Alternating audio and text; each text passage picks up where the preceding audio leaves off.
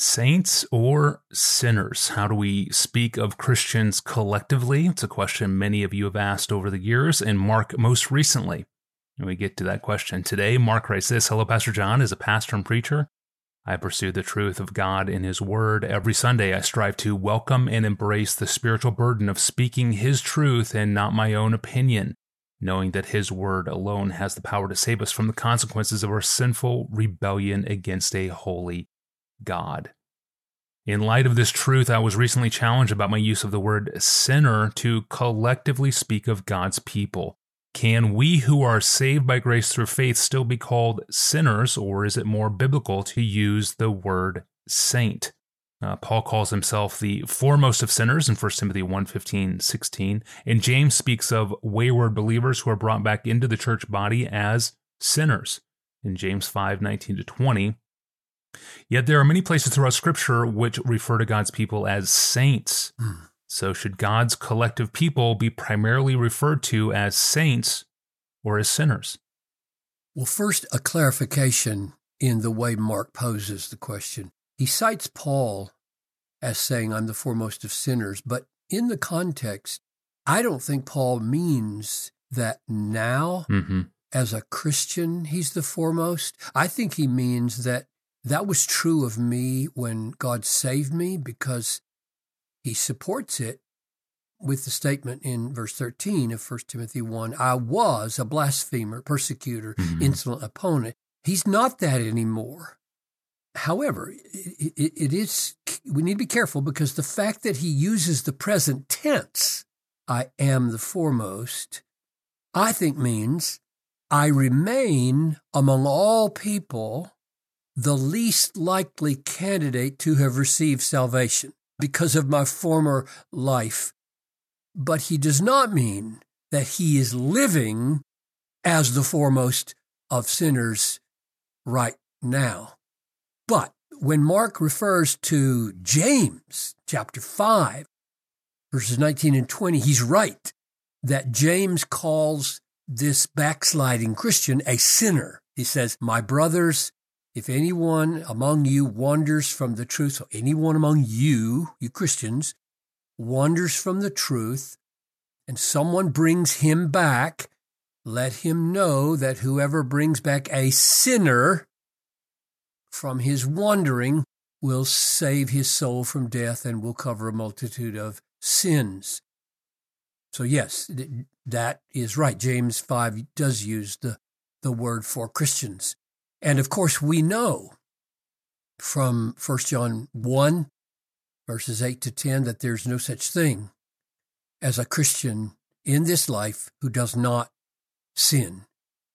If we say we have no sin, we deceive ourselves, and the truth is not in us. If we confess our sins, he is faithful and just to forgive our sins and cleanse us from all unrighteousness. If we say we have not sinned, we make him a liar, and his truth is not in us. And we know from Romans 7 that Paul treats himself, while a Christian, and we know from Romans 7 that Paul treats himself, while a Christian, as one who does some sins that he hates. And Jesus taught us to pray daily, forgive us our debts, as we forgive our debtors. And the reason I say daily is because the immediately preceding request in the Lord's Prayer is, give us this day our daily bread. We need daily bread. We need daily forgiveness. So there's no thought of there being any sinless Christian in this life. Agreed. So, should I stop right there? End of answer. There you have it. Christians are called sinners. We are still sinners.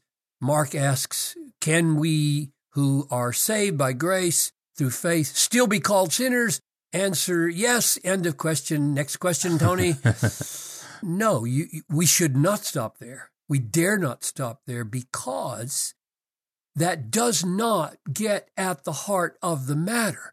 Paul calls Christians saints, that is, holy ones, consecrated ones, set apart ones, being made holy ones, saints, saved, set apart for God, walking in the light. He calls Christians saints 40 times in his letters, but he virtually never uses the noun sinner to describe Christians. You might think there's one or two exceptions. I would argue probably not. At any rate, 40 to almost nothing. Why would that be? I think that's behind Mark's question. That's the issue. Why would that be? Since we all sin. In fact, in Romans 5:8, Paul says, God shows his love for us in that while we were still sinners, Christ died for us. Well, what does that mean? While we were still sinners. It means that Paul has a way of understanding sinner that no longer applies to us. That's what it means. This is what gets Mark going. This is why his question is so relevant, so important. So we need to be careful here. We need to be thoughtful. We don't want to be superficial and say, oh, the Bible says we always sin. A person who sins is a sinner, so it's right to call Christians sinners.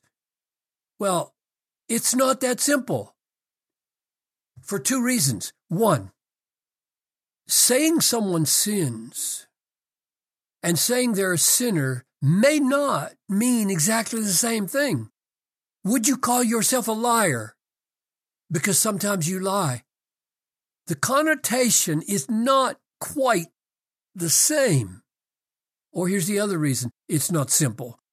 Christians really do have a different essential identity now that we're saved. Now that we're saved, we really are new creatures in Christ.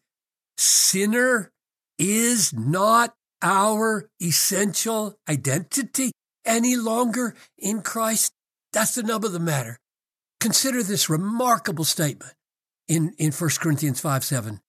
Cleanse out the old leaven, yeast. Cleanse out the old yeast. He's using this for a picture of sin. Cleanse out the old yeast, that you may be a new lump of dough as you really are, unleavened.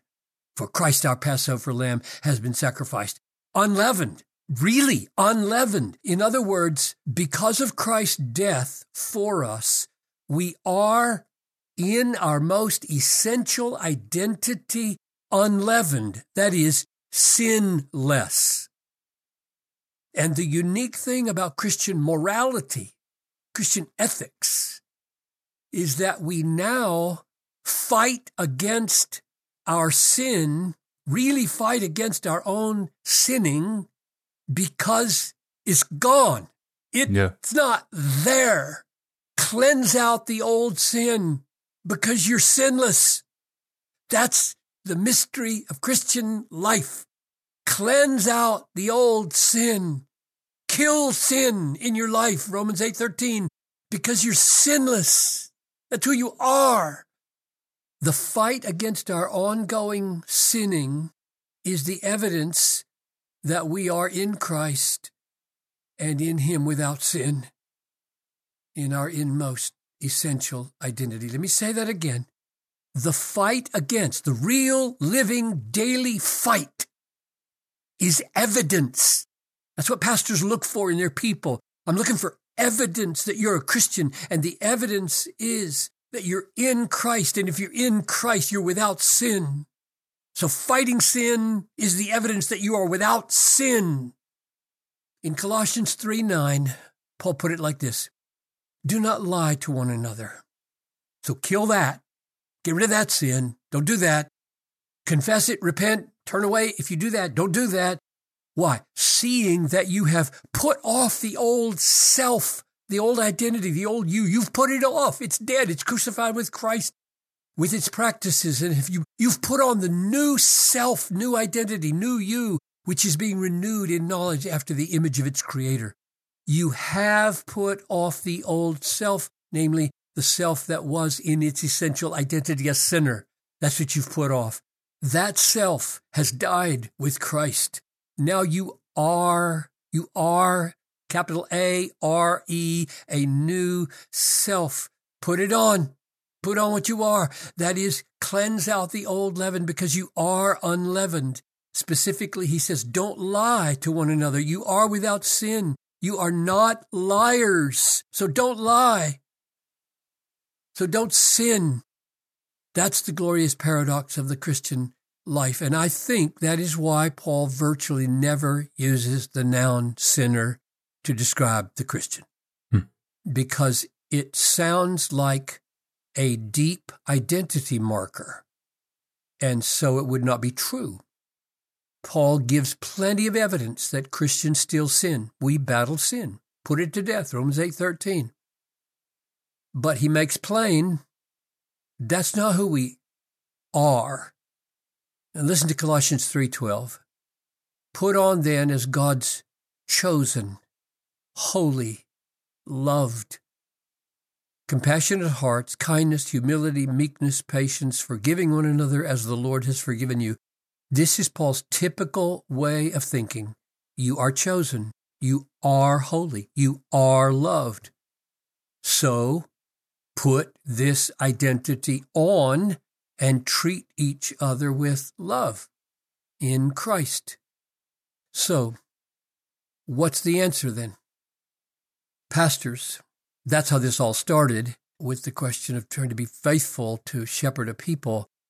Pastors, absorb this New Testament way of reckoning with two realities. One, the ongoing sin in the lives of your people. It's real. Two, their deepest identity as chosen, holy, and loved. That's real. Then teach them, one, who they are, and two, what they're going to have to deal with and how they relate to each other. Speak to them according to this reality. Amen. 40 to almost nothing. Thank you for the stat and for the summary of Paul here, Pastor John. It's a great question, Mark. Thank you for sending it in to us. And thank you for joining us today. You can ask a question of your own or search our growing archive or subscribe to the podcast, all at AskPastorJohn.com. Well, Monday we look at the shipwrecked faith once again. Sometimes when we talk about shipwrecking the faith, we assume that this is a term of final undoing, like there's no hope for return, an unpardonable state. And that's actually not the case, as we will also see from the life and writings of the Apostle Paul, a man who himself survived at least 4 shipwrecks in his lifetime, at the very least 4 shipwrecks. And there's a correlation there, and Pastor John will explain it next time. I'm your host, Tony Reinke. We'll see you back here on Monday.